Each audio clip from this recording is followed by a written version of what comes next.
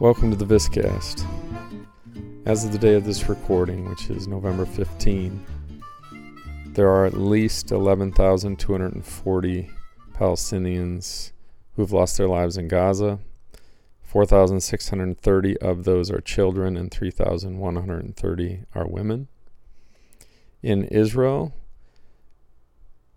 there are about 1,200 who've lost their lives, and I have not seen a breakdown of those numbers, except that 368 were Israeli soldiers of those 1,200. So that means about 830 civilians were killed by Hamas on October 7, and perhaps 8 and 9 until the situation was under control. There are also 238 or 239, I've seen both figures, hostages being held by Hamas. Most are Israeli citizens, though there are also some internationals in that group. This is some short snippets of a discussion that I had with Chris DeBlay, my colleague in this work. And we are having, understandably, a hard time digesting what we are witnessing. And I think this is universally true. We have seen wars between Hamas and Islamic Jihad, the militant Palestinians in Gaza, before, but we have never witnessed something on this scale. This is not going to go back to some former equilibrium. That seems quite clear. And so we offer these reflections just sort of simply to you. This is us putting our best foot forward in a couple of recordings that we did to help us all digest what we are witnessing. So thanks for listening. I hope this proves helpful. As I come into my own and start to see myself as a human rights activist in some fashion, which I think is partially what I've become over the years, and I think you would agree that as you come into this work, you start to see yourself in that position, and it starts to affect how you understand like global conflicts and all these things take on a slightly different feel. So what I mean is that I feel like my primary concern is for human beings around the world, right? Like that's what I primarily care about. And I'm trying to see all human beings as possessing the same sort of moral worth, regardless of who they are, where they live, what their circumstances are, what they've done, or what they've done as a people group, right? And then that just means that my primary concerns are different than what some other people's are. Right. Which is kind of a new idea for me, to realize like this is the space I've kind of stepped into through doing this work for now, 7 years, is that's how I view the world, kind of primarily. As full of human beings that I want to try and care about as equally, give equal consideration to all of them. And that means, and then I'll try and stop talking. That means that I work hard to see the humanity in all peoples, even when it's really hard, right? And we were talking about this, and this is maybe a good way to start, because it's sort of the most difficult piece of this, is we were talking about, does that include then seeing the humanity of the Hamas fighters who came into Israel and did these awful, awful things that I have chosen to read about to a certain extent so that I am not ignorant about it. And in part I'm saying I'm not ignorant about the emotions that knowing about it and reading about it evokes. So maybe that's a place to start this conversation, maybe in the hardest spot, which is, what obligation do you feel to honor which is a hard word to use here, but to honor the humanity of even the Hamas fighters who did what they did. And what role does that play in how we try and situate ourselves in the morality of what is happening, what has happened, what should happen? That's an easy one I'm pitching to you, so go ahead. I think what comes to mind initially for me is just to reiterate how difficult it is to do what you are saying, to honor the humanity, or to, at the very least, if that word's too uncomfortable for people, to recognize the humanity in everyone. Yeah, maybe that's better, but because honor sounds probably a little bit much for a lot of people. Yeah, maybe recognize, I think, is asking less of people. Perhaps. I mean, language is important in this particular circumstance. I mean, I think it's important always, but yes, here it's like feels especially important to try and... It does. You and I are often texting about language in the last month because we're trying to discern what words do you use, because it does really matter. So let's say recognize the humanity. I think that is just one of the hardest things for us to do, especially in the face of pain and incredible loss and horrors that, are unimaginable. It would be like recognizing the humanity of 9/11 hijackers and such. I think right, for us, right? If people want to make it more personal, what was that like for you back then? If you were old enough in 2001 to think about that, and I would say we didn't do a very good job of that, and instead we were somewhat careful. I mean, to his credit, W. Bush did, used words like what's crusade at one point, and then took it back and made a point to say it's not a war against Islam, right? He was trying, but we were struggling. We certainly were after that to do anything but feel rage and vengeance. That's right. That vengeance is such an instinctual reaction for us as humans. And I think that if you've been following this at all in the last month, you see it everywhere. From the highest political leaders, folks in Israel specifically using that word as what our purpose here is, to extract a mighty vengeance. But you see it in everyday people here in the States, too, who are weighing in or trying to understand. It's a very reactionary, strongly felt desire to somehow make things right, or at least maybe feel a little better by getting back. And we did the same thing. I remember Bush being on top of the rubble, being like, the terrorists who did this, they're going to hear about us real soon, or something like that, and everybody cheered. And that was just a moment of saying, like, we're going to go get these terrible people. We're going to go kill people. Yep. That's what that meant. I mean, it was just sort of disguised language. We all knew what it meant. We all knew it meant we were going to rain down hell on somebody. Yeah, and I don't have an exact memory. I remember that moment. I can't say with absolute clarity how I felt, but my sense is that when he said that, there was a part of me, and maybe a substantial part of me, right, that was like, yes, 100%. Right. I think you could say that in the last 25 years, that's maybe the most united Americans have been, is around the desire for vengeance against the people who perpetrated 9/11. I mean, you had Congress, like all of Congress at one point was on the steps of the Capitol together, some sort of vigil.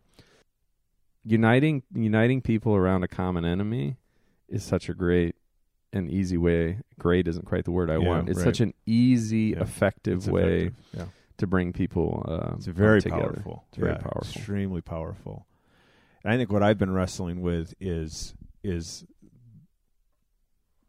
maybe the obvious question: does vengeance get us to where we want to go? Does it usher in the future that I think most people would say they want, which would be one of peace and prosperity and equality and et cetera, et cetera?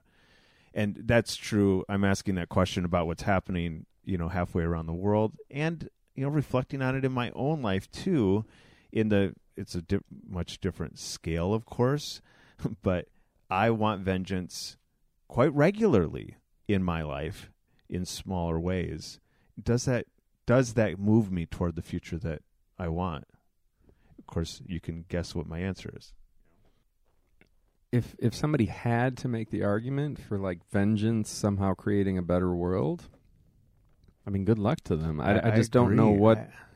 I don't even know where you start with that. I imagine it would be something like a very realistic assessment of the human condition and how politics works and how geopolitics works, and it's sort of like, do you remember A Few Good Men? Jack Nicholson on the stand, and he's just basically saying to Tom Cruise, who's the attorney, like, yeah, you want to get after me for not being moral, but like at the end of the day, I'm standing between you and the abyss or the mass of terrible evil in the world, and this is how the world is, and you want me on that wall, you need me on that wall, right? That's the line that got a lot of attention, if you're old enough to remember A Few Good Men. If not, go watch it. It's pretty fun.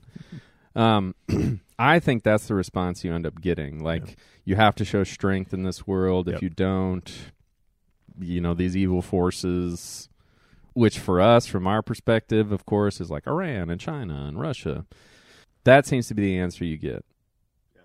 The problem, of course, is that they would say the same about us. And this is the fundamental, well, at least it's a major issue with vengeance, is that there is no common enemy in the end. Everyone just becomes the enemy of the other and continually tries to one-up the other in terms of exacting some sort of revenge for what has happened. And I think Israel-Palestine is what we're witnessing right now is a pretty clear example of that escalation. The way in which vengeance continually just builds. Yeah, vengeance cycles rarely lead to peace, it seems like, to me. And I'm not trying to be Pollyannish about this or anything. I mean, I listen to the geopolitical podcasts and the podcasts on national politics and human rights. And I mean, I try and dip my toes in all those conversations. In all of those conversations, how is 10,000 Palestinian deaths in Gaza, everybody agrees, the vast, vast majority, but let's just pin it at 90%. I think that's generous towards Israel to say that 90% are civilian deaths, right? People in the wrong place at the wrong time, period. Half of those, by the way, well, roughly. Many of them being children. Yeah. If not half, very close. How does that serve any of those different conversations? Which we're not doing those conversations now. Geopolitical, national, political in the U.S. International law, human rights. I just can't see how it serves any of those interests. Yeah. I can't see it. It doesn't move us, again, toward any sort of future that we want. I think there are a few voices who are, in the last month, saying what we are saying, and also trying to point back to examples from our own history as a country in which we have perhaps chosen vengeance and it didn't work. What happened actually is that things got worse. Mm-hmm. And I'm with you. I don't know how the current, what would appear to be strategy of Israel is leading us anywhere that anyone really wants to go, including Israel at the end of the day. There have been Israelis whose loved ones died on October 7th who have said, it doesn't help us to kill Palestinian children. It doesn't bring my brother, my husband back, right? There are people who paid sort of the hardest price of all, who have been able to do that, have been able to say this isn't the way. So it's not impossible. No. It's not impossible to reject vengeance. Right. It's not impossible. Right. And I think it's worth saying that most Palestinians, over the course of the last, 67 is how long ago now? 56 years ago? 1967 to now, yeah, roughly. 56 years ago of living without self-determination and the sort of rights you would like to have under your own society, who have not chosen vengeance. The vast majority have not chosen vengeance. To their great credit, it's easy to forget when you have these outbreaks. It's still it's still a minority of the population that's willing to commit these kinds of acts. And I just think it's noteworthy. It's easy to forget in these sorts of times that most Israelis, most Palestinians do not choose vengeance on a daily basis. Yeah.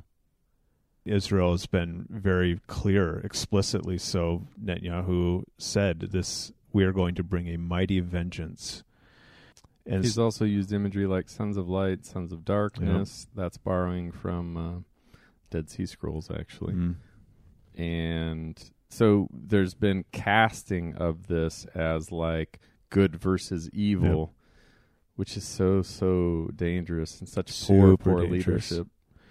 Yeah, I mean, again, you understand it all. It's all very human. All very human. But you expect more of leaders, and especially, I will say, of leaders who claim to be upholding democracy, human rights.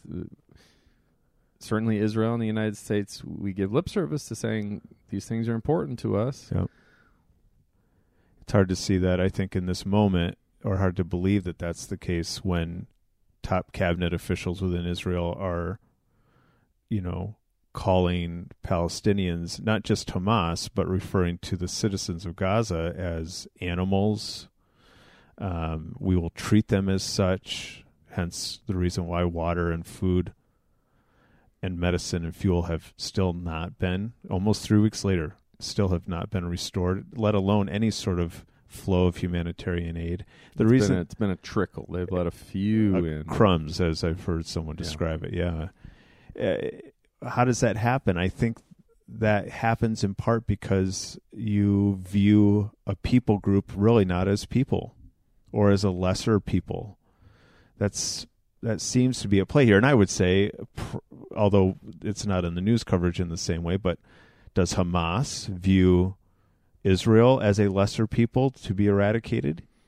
I think so. Right? Yeah, I think we have to say yes. So it's on both. It's not just one or the other. Part of the issue is that I don't have any expectations for the morality of Hamas. I have zero. I have no respect for them. But I'll admit that I do expect more from Israel, the United States, Western countries, or any country that cares about people. And so I didn't expect Israel to say, okay, well, there's your vengeance, so we can do that too. And they essentially have. I realize they could have killed, by this point, they could have killed hundreds of thousands of Palestinians. They haven't done that, but 7,000 in 20 days is a lot of people. Yep. And I don't know what to call that except collective punishment and vengeance. Yeah. That death toll, and again, I you and I know these numbers, and maybe a lot of people listening do too, but it's also the hundreds of thousands of people who have been displaced, the presumably tens of thousands whose homes they cannot go back to. They've been, they're nothing but rubble. And the people who are alive who are experiencing this collective trauma, not knowing where they're going to have a drink of water next, not knowing if they'll be able to put food in the mouth of their children. I mean, this is what's happening in this very moment. Yeah. Insulin for diabetic. I mean, there's just so many things that people groups need to survive that are being denied purposefully by Israel with our being the United States and with our consent, apparently. And the weapons being used, the bombs being dropped, either all or most of them are American-made and essentially gifted by the United States to Israel. So we're very implicated. We're very involved. And my considerable disappointment has been the lack of call for any sort of restraint. Yeah. I mean, there's been lip service to restraint, but nothing. I mean, our president went there, and what he got in return was a few trucks got let into Gaza. Yeah. That's nothing. Yeah, it's crumbs. Yeah. It's crumbs. And I mean, I don't know how exactly to put into words the lack of morality being shown by the West right now, and the credibility that we are rightly losing around the world, right? I mean, we can be just another China, Russia. We're strong. Don't mess with us.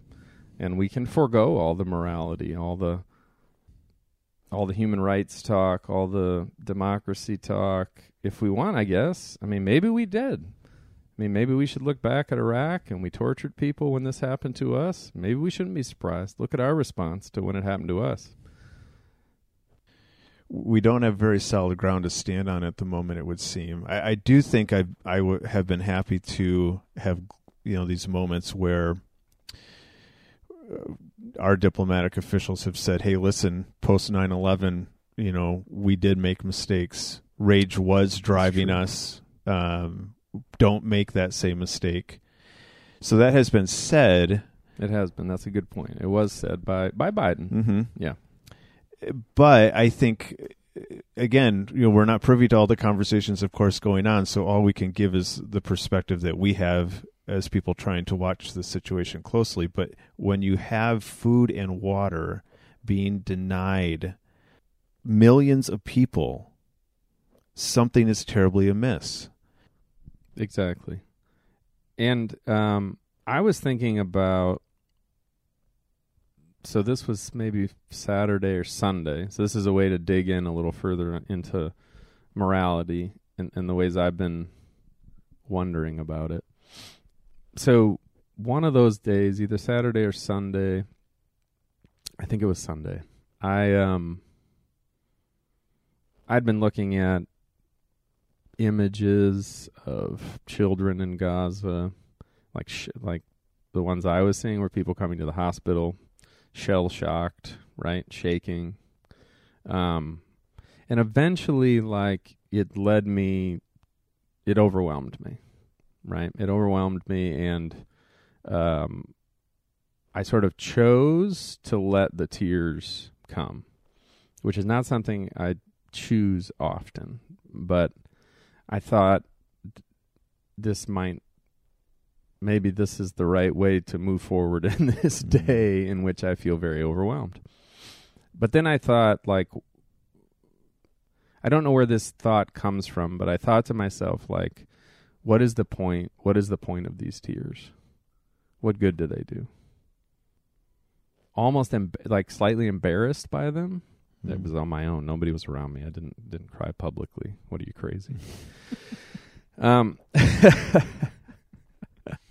We all have our work to do. Yeah, I understand. You know what I mean? I understand. And I did find myself almost. It was like my mind and body were doing we're really digging into the morality and the pain of it all, right? And I was letting myself feel that. But then there was some part of me that was like, well, what is it? What does it do? What does it accomplish? What does it matter? Right? Your tears don't solve anything. Mm-hmm. They don't. They're not helping the children you saw. You can't help them with your tears. But then I also thought to myself, or I wondered to myself, are tears like that really like wasted? How can that be that they're wasted? They must be doing something, right? And the reason I bring this up is just to say, like, the morality of this lies outside of these really particular considerations. Somehow it is attached to feeling solidarity with other human beings that you don't know, that you'll probably never know, whose situation you can't fully understand, right? But that you're allowing yourself to be moved by it is an act of solidarity with humanity, and maybe that's never totally wasted. Thanks so much for listening, and take care of each other out there, and don't give up. Thanks.